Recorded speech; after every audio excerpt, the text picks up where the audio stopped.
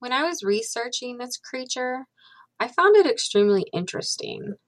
I like that the entire folklore and the creature itself can be interpreted to have a deeper meaning that can teach those who hear about it a life of balance and harmony.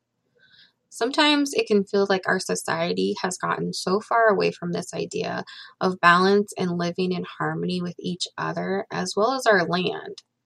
And at the end of the day, I think it is a really good life lesson to be passing on from generation to generation.